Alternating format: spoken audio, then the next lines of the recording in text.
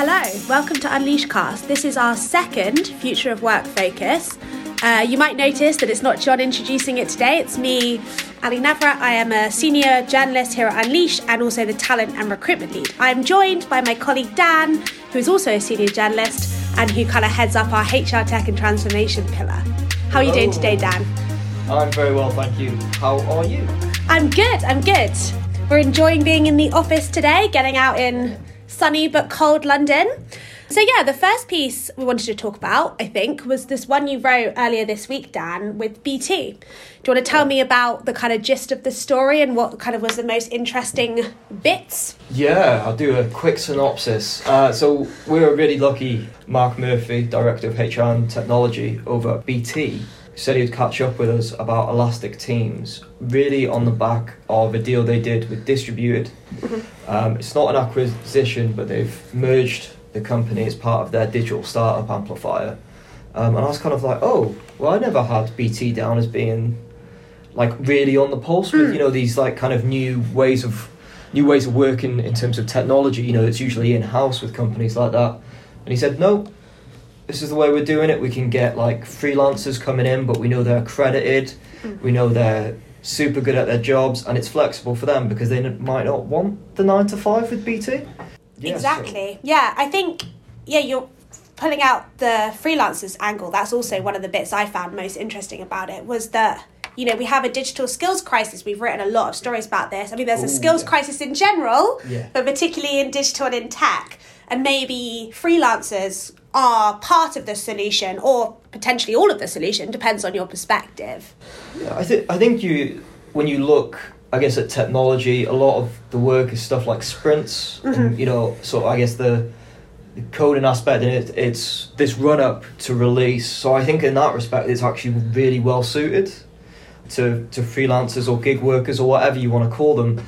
I think interestingly, it's a bit of a shift. I think usually companies do it as a setup, like, I'm going to put my hands moving around. You won't be able to see it on the podcast, but bear with me, guys, where you have people working around all year, but they'll have a few months of that year where they know things are going to be really hard and they're going to have to work overtime or whatever.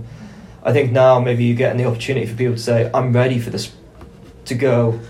I'll come in for this month for this company and probably make a good wage off it because it's a valued skill. Exactly, and bring in that kind of innovation, fresh meat, fresh perspectives that can be hard when you're doing kind of the day-to-day admin, the day-to-day kind of like Teams meetings.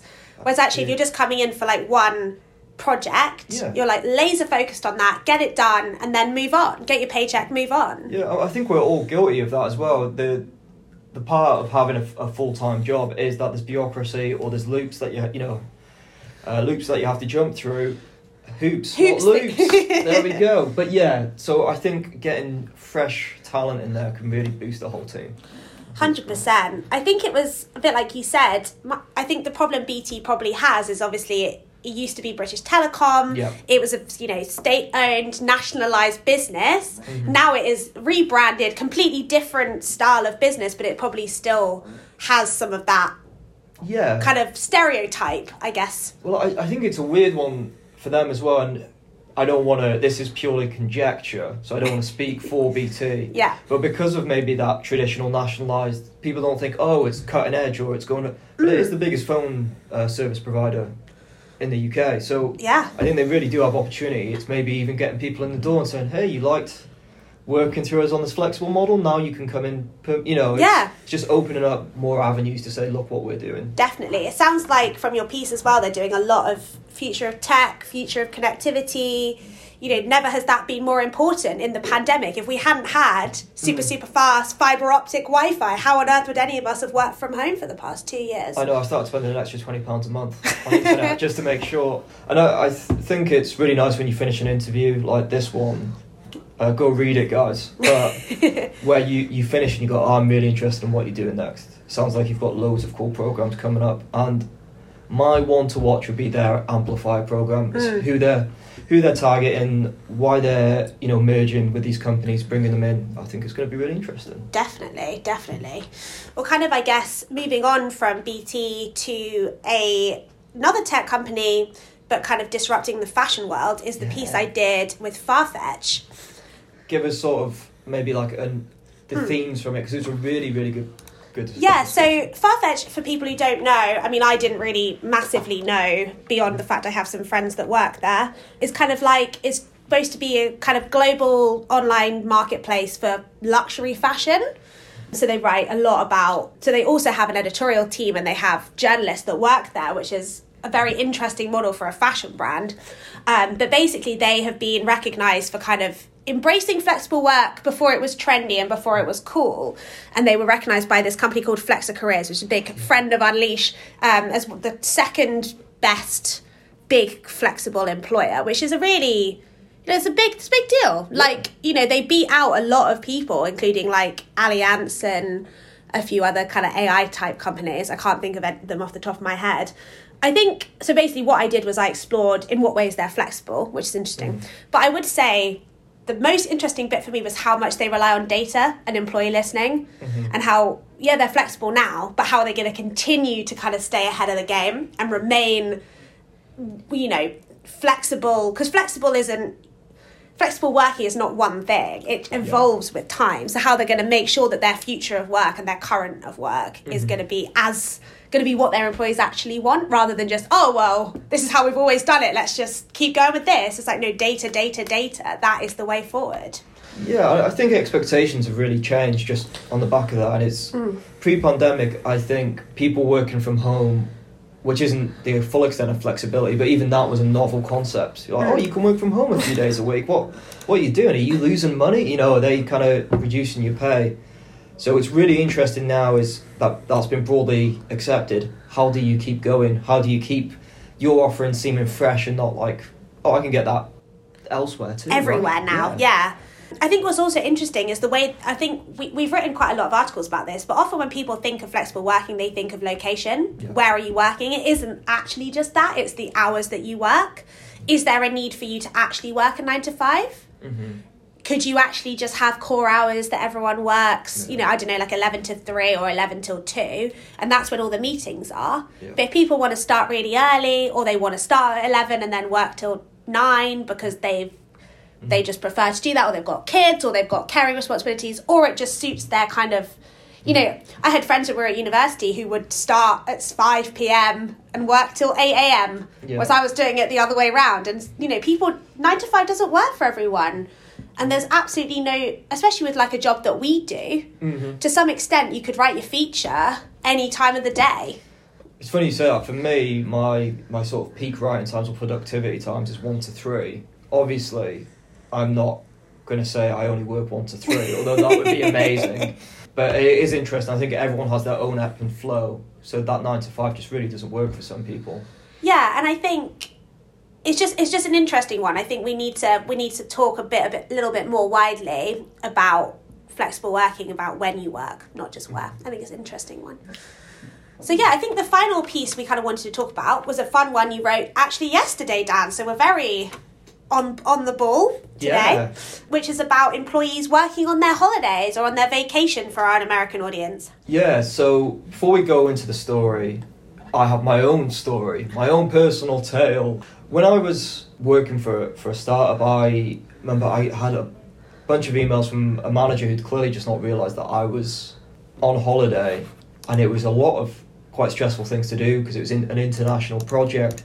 I obviously did it, as you do, but I do remember thinking, while I was on the rest of the holiday, first of all thinking about work, because it was quite early when I was away, and the other was like, I don't feel relaxed, and honestly, I was like, I'm not particularly happy that I've been asked to do it when I put my out of office on. So I think there's a real negative impact that employers should think about when they essentially ignore the out of office.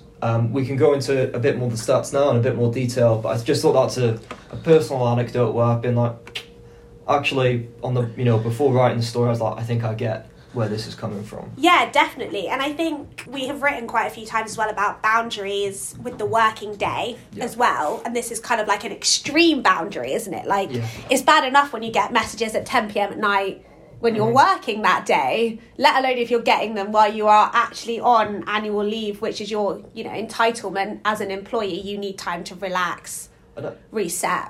Yeah, and I think it's really hard to switch off. I feel like we don't give employers enough credit. So, like, I find the first couple of days when I'm away, it's quite hard not to check my emails anyway. Never mind this expectation, which is what I found really interesting. Although 49% of people saying they're doing at least 1 hour of work a day while they're on holiday sounds absurd. I think the bigger issue is it was over half of people's employers expect them to. Yeah, it's the expectation. Like, they're not... And I think a lot of employers would not admit that. Mm-hmm. But I get that's not the point. The point is the employees feel that they are... If they didn't reply, that's like a mark against their record, or a kind of like, this person's not dedicated enough because they didn't reply to my email when they're on annual leave. Yeah, and, I think the average was 9.5 days of leave left at the end of a year for these employees. It's over 1,000 people surveyed. In the US. I mean, I think the US historically has got a bit of an issue with holidays, doesn't it? They have quite a low entitlement, and they clearly...